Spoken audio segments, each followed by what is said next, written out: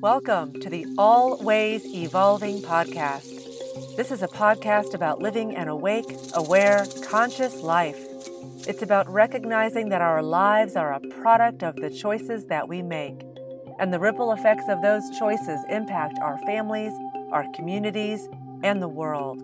So let's choose wisely. If it helps to evolve us as individuals, then we will likely cover it at some point on this podcast. Because, after all, we are always evolving, and in all ways. I'm your host, Erica Boucher.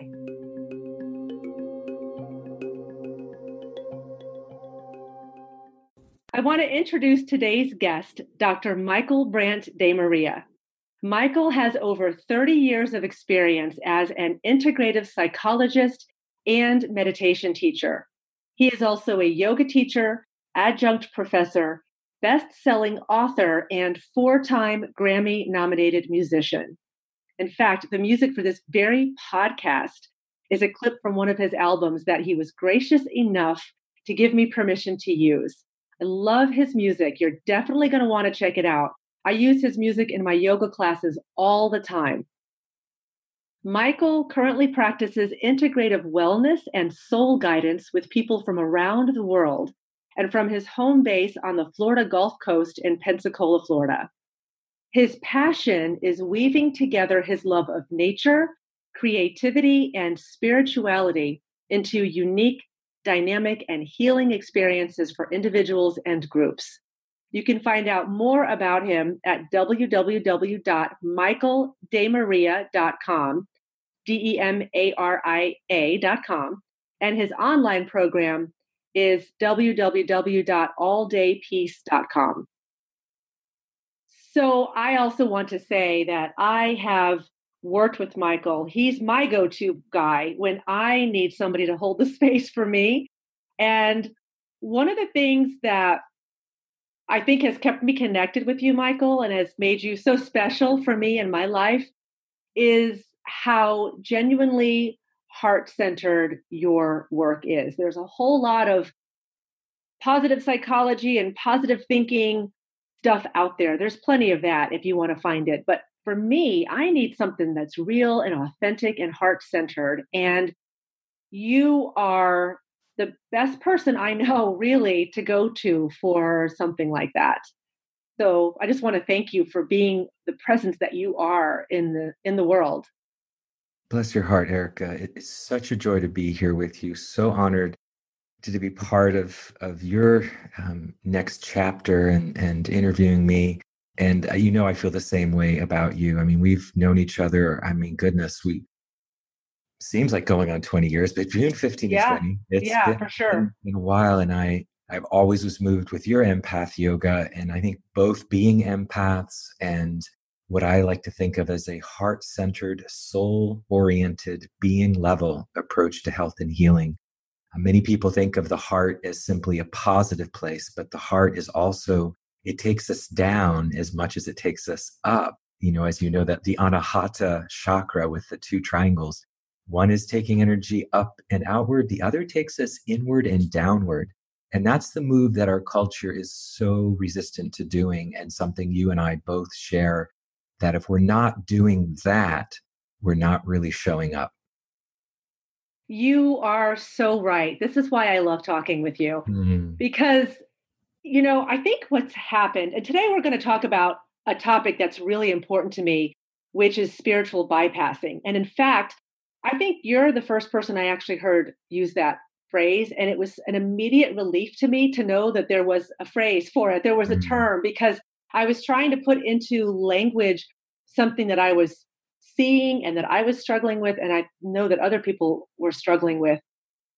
I think what's happened is that before people start their spiritual journey or their journey of awakening or whatever you want to call it, there's this sense of maybe feeling a little bit stuck, heavy, powerless. Everything feels negative. It just feels like we maybe a little bit hopeless. And then somewhere along the way, something opens us up and we embark on this new spiritual journey where everything starts to feel more expansive. And we recognize the power of choice and that we are at cause in our lives based on the thoughts that we are choosing to feed. And I think what has happened, like anything else in life, the pendulum tends to swing from one extreme to the other. I think what's happened is the spiritual movement has become popularized by some teachings that, in essence, it's almost just another way of avoiding feeling anything that feels like discomfort. Mm. And it's been kind of a frustration of mine. Like, I get the value of movies like The Secret. It feels good. It feels empowering that all you have to do is visualize something and that shiny red bicycle is going to appear on your doorstep. Yes. And I get the law of attraction. I have a hypnotherapy background. I get that our minds are incredibly creative. And there's the heart piece in there. And I love that about you and your work is that's what I love is you keep it real. Mm. So what have you run into in your work? I mean, how much of this is present for you?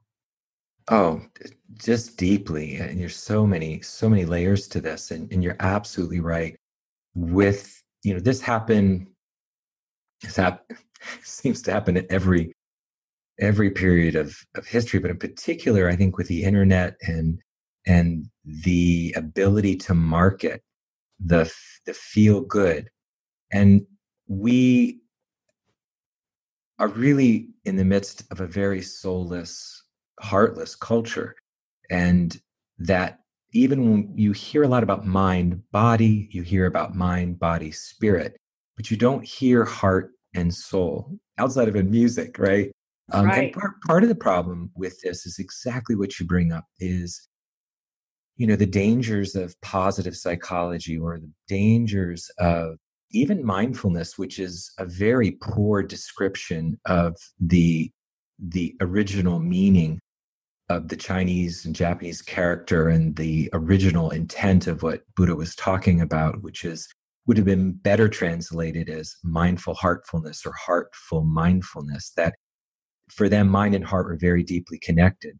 So the ego is very sweetened that to imagine that it can just visualize what it wants. And so the law of attraction, yes, there are deep subtleties to it that are completely overlooked. And there's so much more going on. And part of that is, I think, what's been important for me, and that's even in music, new age music, which is the genre I work in, can be saccharine. And it got a bad name in the 90s and even at times now because it can be a bit too saccharine, a little too sweet, right? Mm-hmm. What drew me to the Native American flute, and all my music is basically in minor keys. And I think one of the reasons you might connect with it too is that the bitter sweetness of the Native American flute, the mournful call of the soul. This year is the 25th anniversary of my Vision Quest, which I think was one of the things that drew us together, just the knowing people in common that have taken that path. And Mm-hmm. even the word Vision Quest is a Western anthropological creation.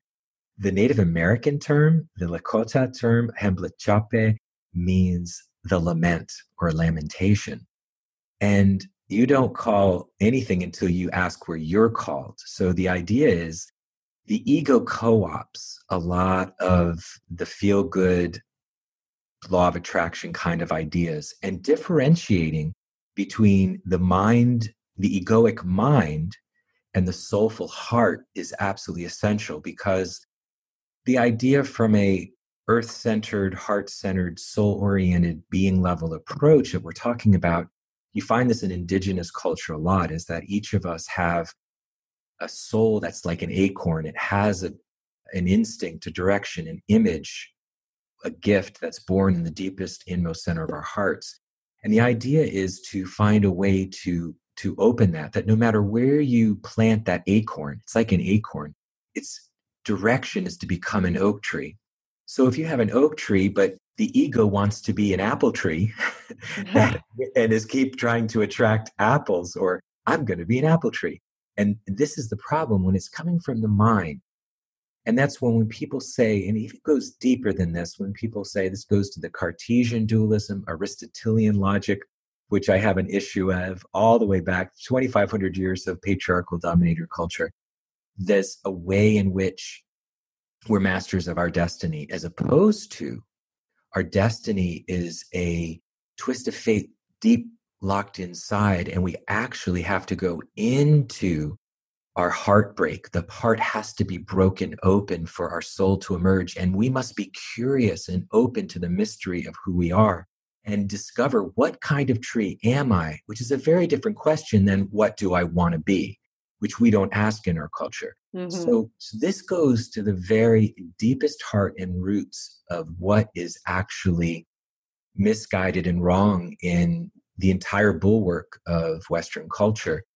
The soul follows a serpentine path, or, my medicine name is Ever Flowing On, the idea of the river of life, that the soul unfolds like a river. It is not a straight line. The egoic mind likes straight lines, but there are no straight lines in nature. So it's this twisting, turning, beautifully serpentine unfolding that we each are, like the roots of a tree or the branching of a tree. And when we really honor this kind of deep complexity and deep mystery at the heart of each human life and relationship, then we start awakening soul. And we actually take our time more, we become more humble, we get on our knees and cry and ask for direction, as opposed to, what do I want to be? It can be very dangerous to simply say, change your thoughts, change your reality. I'm finished with this. I know I've said a lot right now, but I've been wanting to say this ever since you began talking. Go ahead. You hear so much in our culture, or even in our basic major religions, in the beginning was the Word. There was a great French writer, Celine, who said, no, in the beginning was emotion. And we know this is true. Feeling and emotion precedes all thoughts. And that's a return to the heart, which is also the egalitarian, more goddess or matriarchal or earth-centered traditions before the alphabet and written language and the sword took over. It's so true. Every time I have experienced true growth in my life in any direction, it was after I was humble enough and brought to my knees and really had to feel deeply some sort of grief. Yes. And there's so much richness and beauty in that. I can't imagine just trying to muscle my way through my life just by the power of thought alone. I don't think that's a sustainable way of being in the world. It certainly isn't for me. It's not. But I think of every time I've really gotten an epiphany or a realization or a true aha moment or a really powerful paradigm shift, it's always come only after I've gone deep into whatever pain I was feeling, whatever struggle I was resisting, and gave myself permission to come out on the other side of it by fully welcoming it and embracing it. Because I do believe that our natural organic state is to return to a place of love and peace and connection. But that happens organically because we do that deep inner work, not because we've just decided to choose positive thinking. Amen. Exactly. And that's the spiritual bypass. That's exactly spiritual bypassing, by jumping over the messiness. One of my teachers would say that there's these three levels. You could think of them as like the surface of the earth, the mantle of the soil of the earth, and then the hot red core. And if you think of the top part as the polite place of, and there's a time for being polite. We can't always be deep and intense all the time. So the day-to-day world, often, we have to use just the politeness of everyday life. Then at the deepest core, that real sense of true, profound interconnectedness is really like the molten core of the earth. It's that fire of oneness, the fire of a sense of deep, penetrating connection and compassion and divine, unconditional love. But to go from there to the other, you've got to go through the soil, which is the greed, the envy, the hurt, the hate, the jealousy, the disappointment, the betrayal, all of these aspects of breaking open and breaking out of that superficial veneer to realize this deep inner complexity. Because if we're just striving for unity without really honoring the tremendous diversity and multiplicity of ourselves and each other and life itself, then we're betraying. That unity becomes like a brown mud. It's not like the peacock's tail or the rainbow. And so this is a real issue, that it's as important to honor our differences as it is to honor our similarities. And I think this is another spiritual bypass which can really get a lot of empaths in trouble, right? Because we can surrender our will, and because we will value connection and relatedness so much, we can betray our voice, betray our difference, betray who we are in our essence. And you want me to be an apple tree? Okay, I'll be an apple tree, even though deep down inside you're an oak tree. So these are, I think, particularly for empaths, or in Myers-Briggs, we call it intuitive feeler, or what I like to say, an artist healer. It's really essential that you honor your truth, you honor your voice, and you honor your soul. Gosh, it's so important. I'm so happy that we're having this conversation. Me too. Even in my yoga teacher trainings, people come to a yoga teacher training and they want it to be positive and uplifting and empowering and transformational. And it is all of those things. But if I'm doing my job right, it's all of those things, because we are owning our authentic experience, even the pain. And sometimes people are really quick to, spiritually bypass. They're really quick to jump over the pain and immediately start looking for that silver lining. And I think once we give ourselves permission to get real, get honest, feel what we need to feel, then we can look at our experience and say, okay, what is the gift in this? What is beautiful about this experience? What can I glean from this? But we don't even get there until we feel that grief first, right? But even in my teacher training, some people really resist this because they want to fly high. In fact, I've had people, when I do the teacher trainings, we spend a full day on each chakra. And when we start with that root chakra and we go deep, I have had people tell me, I don't like this chakra. I don't like this at all. I don't want to feel and be in my body and go deep into the earth and all of that. And it's fascinating because one of the things I have to teach is that all of the chakras are part of who we are. Like all of this, it's not just all floating around in the ethers. It's not all rainbows and butterflies. This is real too.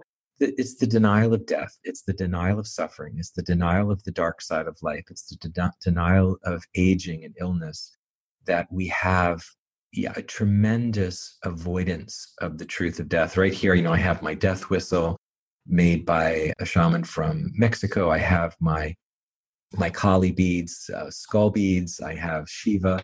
I also have Mary of the Inexhaustible Cup of Love, too, of these honoring I even have two of my beads I wear are Kali skull beads, because of the importance for me of impermanence and suffering, not by conditioning yourself not to feel it, but actually to, there's a lot of death meditations, both in the Vision Quest process. So last night, often you'll visualize being on your deathbed and putting a call out to, those on both sides of the veil, to have your last conversations with. And also there are a lot of Buddhist and even St. Francis, he would meditate with a skull, that where you meditate on everyone you love becoming sick, old, ill, and dying, imagining your body going back to dust in the earth. And these kind of things deepen us and accompanying people.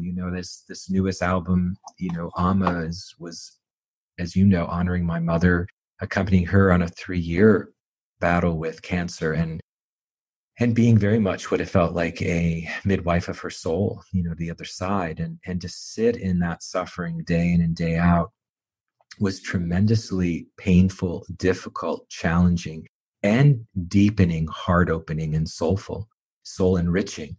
So these things feed the soul. The old idea was that the soul was as much in love with the body as it was in spirit. that the body is like earth and the spirit is like air and the soul is like water. And that's why I love also the Anahata chakra of the energy moving inward and downward, down into the earth, and then upward and outward. The most powerful image of this, of course, is the tree, and to not grow up any more than you're growing down. And that we're doing this pendulating between growing down and growing up every year. With spring and summer, there's growth upward and outward, and then fall and winter, we go inward and downward. And we do this every day. I mean, sleep is an inward, downward motion. So listening, ways of cultivating soulfulness and heart-centeredness, is also listening to dreams, listening to what's happening on the edge of your consciousness. That real soul work is not heroic in the way ego consciousness tends to be very heroic and will-based, ascending the mountain. And there's a time for that. But usually by our, 30s and 40s and 50s, that very willfulness begins to wane. And you see it in people's eyes. If they haven't learned to shift and begin to go down the river and trust the larger movements of the soul, they age much more quickly. They get embroiled in addictions because they're exhausting themselves with the will all day, not listening to their souls. And then they will they'll indulge in surface desires, which are hiding the deeper needs of the soul. So sometimes that would show up as a midlife crisis in some people. Oh, yes. What in fact I call a predictable midlife transition. Jung would say the first half of your life, you have to answer the question, what does the world ask of me? The second half of your life, you have to answer the question, what does my soul ask of me? You cannot live your second half of your life the same way you lived the first half. There's always going to have to be a shift from your vocational social identity to a deeper soul-based identity. And I would love to have part of my work in Ontos, which means being my practice, but also Ontos World Press and Ontos Music. Ontos is an acronym for me of the ongoing numinous tracking of soul, and that we should have a school of midlife. I think, yoga teacher training is very much a school for, it's not, now it's happening not just at midlife, but quarter life and third of life, which is actually where it should be happening. This podcast is brought to you by my book and life coaching program, Showing Up Naked. Showing up naked is a metaphor for living so authentically it's like you're showing up naked. It's about breaking free of the social conditioning, becoming comfortable in our own skins, liberated from the need to ask for permission to be ourselves. Find out more at showingupnaked.com. And by the Empath Yoga 200-hour lifestyle training. Built upon and including the Showing Up Naked program, it's the Showing Up Naked program that puts the empath in empath yoga. For those who want to teach yoga or simply make yoga a more integral part of their daily lives, visit empathyoga.com. Actually in indigenous cultures, this would happen between 15 and 25. You'd have a soul initiation and you'd begin to really dive deep down into what kind of tree am I? What fruit did I come here to bear? And until we answer that question, we are, as Goethe says, lonely strangers wandering the planet. Yeah, I think, and this may be true in your work with people, but it seems like so much of the time when people come to me, there's a part of them that's feeling kind of lost. They're really looking for some purpose, some reason for their existence, some to make sense of why they're here. And I think you're absolutely right. It's because that's not really built into our social, it's not built into our conditioning. It's not, we don't have a rite of passage. That doesn't ever happen in our culture. So we stumble our way there until finally things get uncomfortable enough and awkward enough that we start saying, okay, something's wrong. Yes. I got to look deeper. I got to go within because I can't maintain this anymore. And so you're right. No matter what, I think A Course in Miracles says you can come now or you can come later, but eventually you're going to come because ultimately it's all leading us back to the heart, back to soul. And we can fight it if we want, but ultimately that's the only place to go. Amen. Yeah, and that's the place where people can resist it for decades, but particularly with mortality and being on a deathbed, some people don't face it till they become terminally ill or face their deathbed or the death of a loved one, that it all of a sudden, all of that social vocational identity built upon our extroverted thinking, materialistic, egocentric culture just falls apart. And, as the old saying goes, what gains a man if he gains the world but loses his soul? Nothing. And what gains a man if he loses everything but gains his soul? Everything. Mm-hmm. So that sense, and you're right, our educational system actually is designed to keep us away from our soul. So our educational system and our culture at large, including corporation and government and patent-driven pharmaceutical industry, is created from the Industrial Revolution of really creating cogs in an industrial machine. I mean, that's the origin of our educational system in Western culture, and it's getting worse and worse with getting rid of art and music and they're cutting. It's just horrifying, because all the things that feed the soul. And our suicide rates are going up nationally and worldwide. 1 million people a year commit suicide right now on the planet. Wow. This is something that's devastating. I hear every day, every week, situations, kids who are top of the class, finishing a residency in pediatrics or obstetrics, and have everything looks great on the outside, and then they hang themselves or put a gun to their head on, the Air Force Base. So these are longings of the soul. Every mass shooting is a soul who has been aborted or stillborn. So we have a tremendous problem, the deep estrangement from nature, from our hearts, and from each other. And to me, it really starts with our estrangement from nature itself. The big lie of the last few thousand years is somehow we are different and separate and have dominion over nature. The Vision Quest is designed for you to experience your full membership in the natural world. The soul is a child of nature. The ego is a child of culture. And so until we embrace and own our natural, true inheritance, which is actually wild, not in the sense of out of control, but non-cultural, pre-cultural. And this is a critical part of the great turning on the planet to bring us back to our roots in nature and begin to learn in a more sustainable, integrated way. And all the deep wisdom traditions of the world have known this, Taoism, Buddhism, and you find it in mystical Christianity in the forms of St. Francis and St. Teresa, and you find it in the Sufi traditions of Islam and the Kabbalah of Judaism. The understanding of the deep interconnectedness and how we are part and parcel of nature. So if I think with my head, I'm very pessimistic. When I feel with my heart, I'm extremely optimistic. It seems like humans will come to the very precipice until we then wake up and shift our ways. And we do this individually. I was just going to say that. Right? I love the quote by Jung when he says, yes, when somebody comes to me and says, I just got a promotion, or I just inherited $1 million, or I'm getting married, or I'm having a child, or I just won this great award, he'd say, well, if we can just keep our heads about us, maybe we can get through this with nothing bad happening.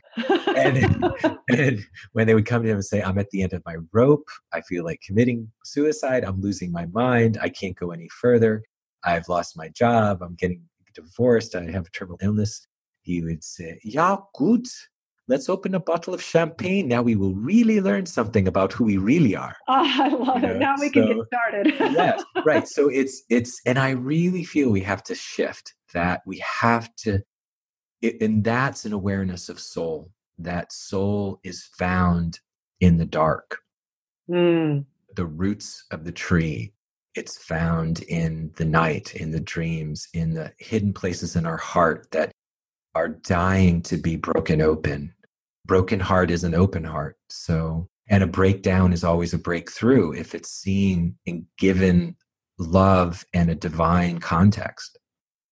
Right. And unfortunately, the way our society currently handles a breakdown is heavily medicated, which kind of can keep someone just stuck in that place of feeling like they have no control and they're just kind of stuck in this raw, horrifying place rather than actually being able to have that breakthrough. Absolutely. Absolutely. And there's a lot of other ways to use nutrition and holistic health to give people enough support so they can at least, it's manageable so they can do the work.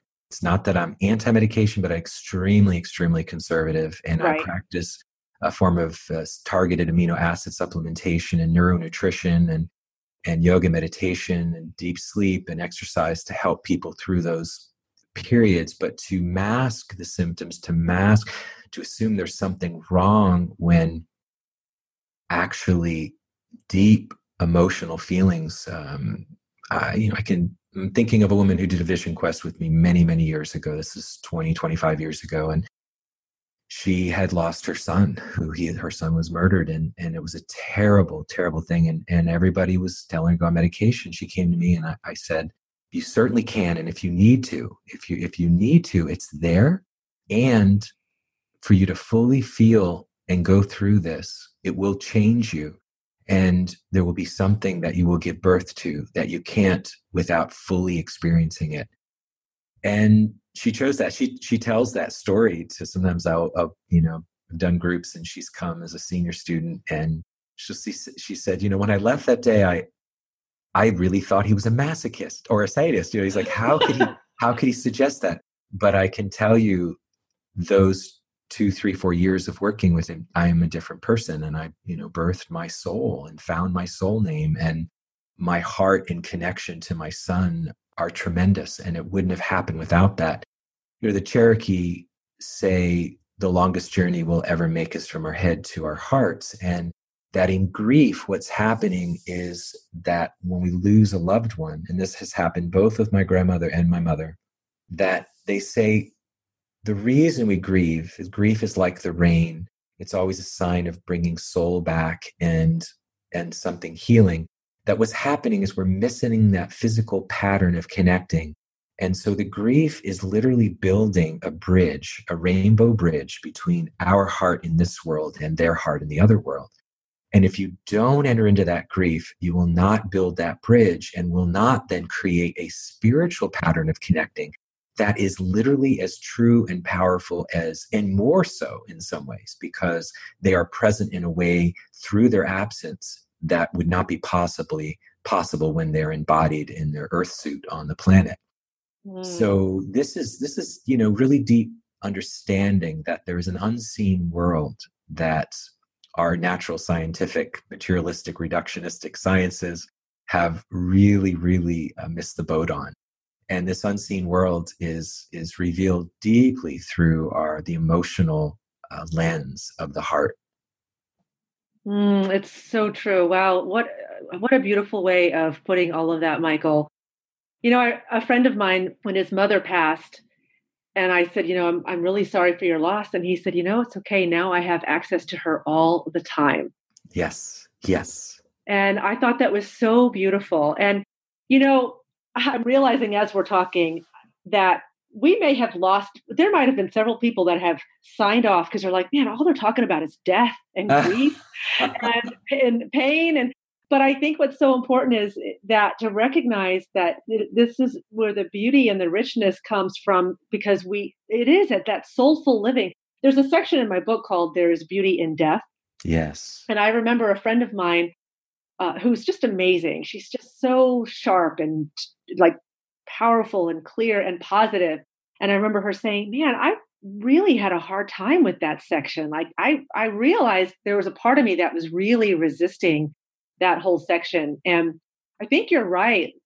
Being able to have a reverence and an appreciation for the passage that is, and recognizing that just because the physical body is not here anymore doesn't mean we don't have access to them. And in some ways, we have deeper access because we have soul to soul, spirit to connection. We're not stuck with ego constructs and, we're not limited by the body. We don't have this belief that, wow, I can only feel this person if I happen to be in front of her and can give her a hug. But we recognize this person is with me always. And that's a difficult shift, I think, for some of us to make.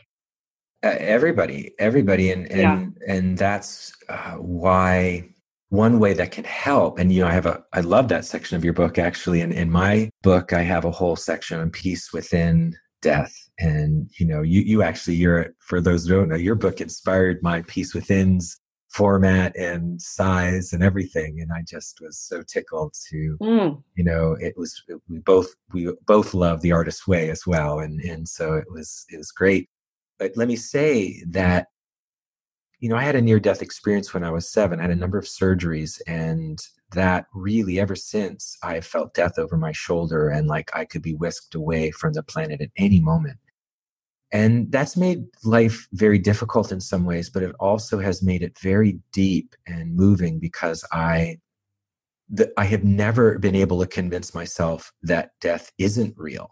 So it's so real to me that the death of the body, the death of all, and the death of the ego, because every part of us that resists the conversation are the parts of us that don't pass through the eye of the needle of death.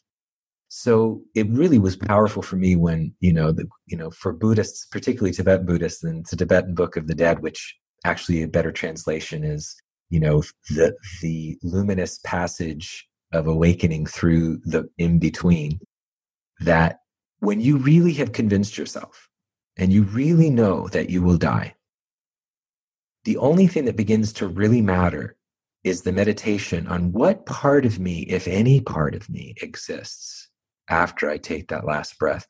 And that becomes so rich and deep and such a powerful inquiry that it'll change you. And the more that happens, the more you find peace in that space. And you touch something in you that is so deathless, ageless, and timeless, and selfless.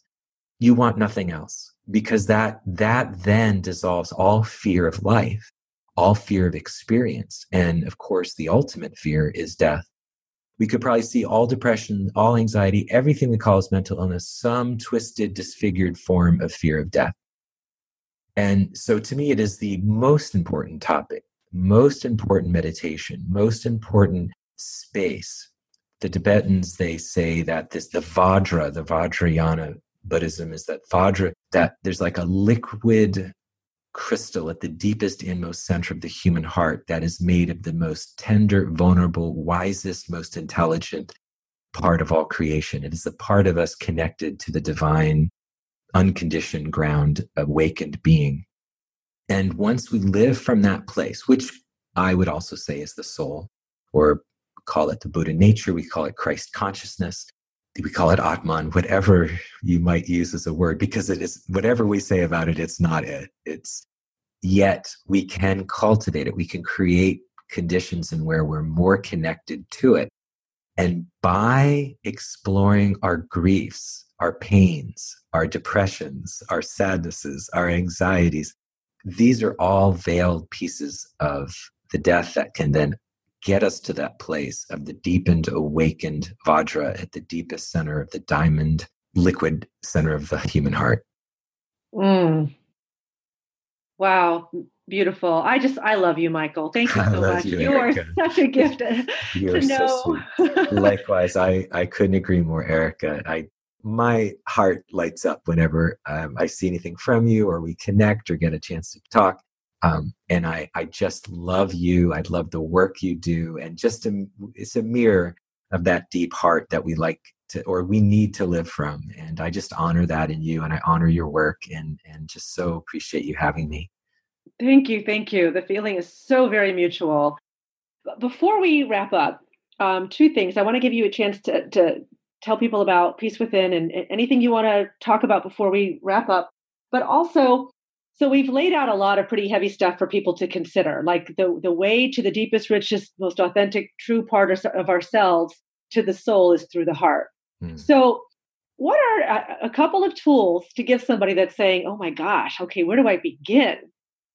First of all, I'd say find my book, find your book, reach out to somebody that can kind of support the journey. Yes. Breath work, yoga, spending time in nature, anything you want to add to that?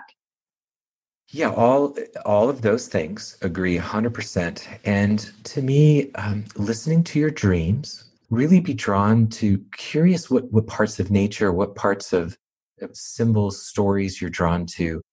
Also connect to your inner child, particularly your preschool age child, your preschool child. Finding a picture of you when you were 2, 3, 4 years old, and really get to know that part of you. Find where there may be some blocks to feeling deeply unconditionally loving of that part of you. Try to look at the world through those 3, 4-year-old eyes. Try to find also those things you wanted to be pre-adolescent. So then you can also dialogue with that part of you. A lot of this is in Peace Within the Soul section of my book, Peace Within. And I also want to make a big, big support of a creative outlet.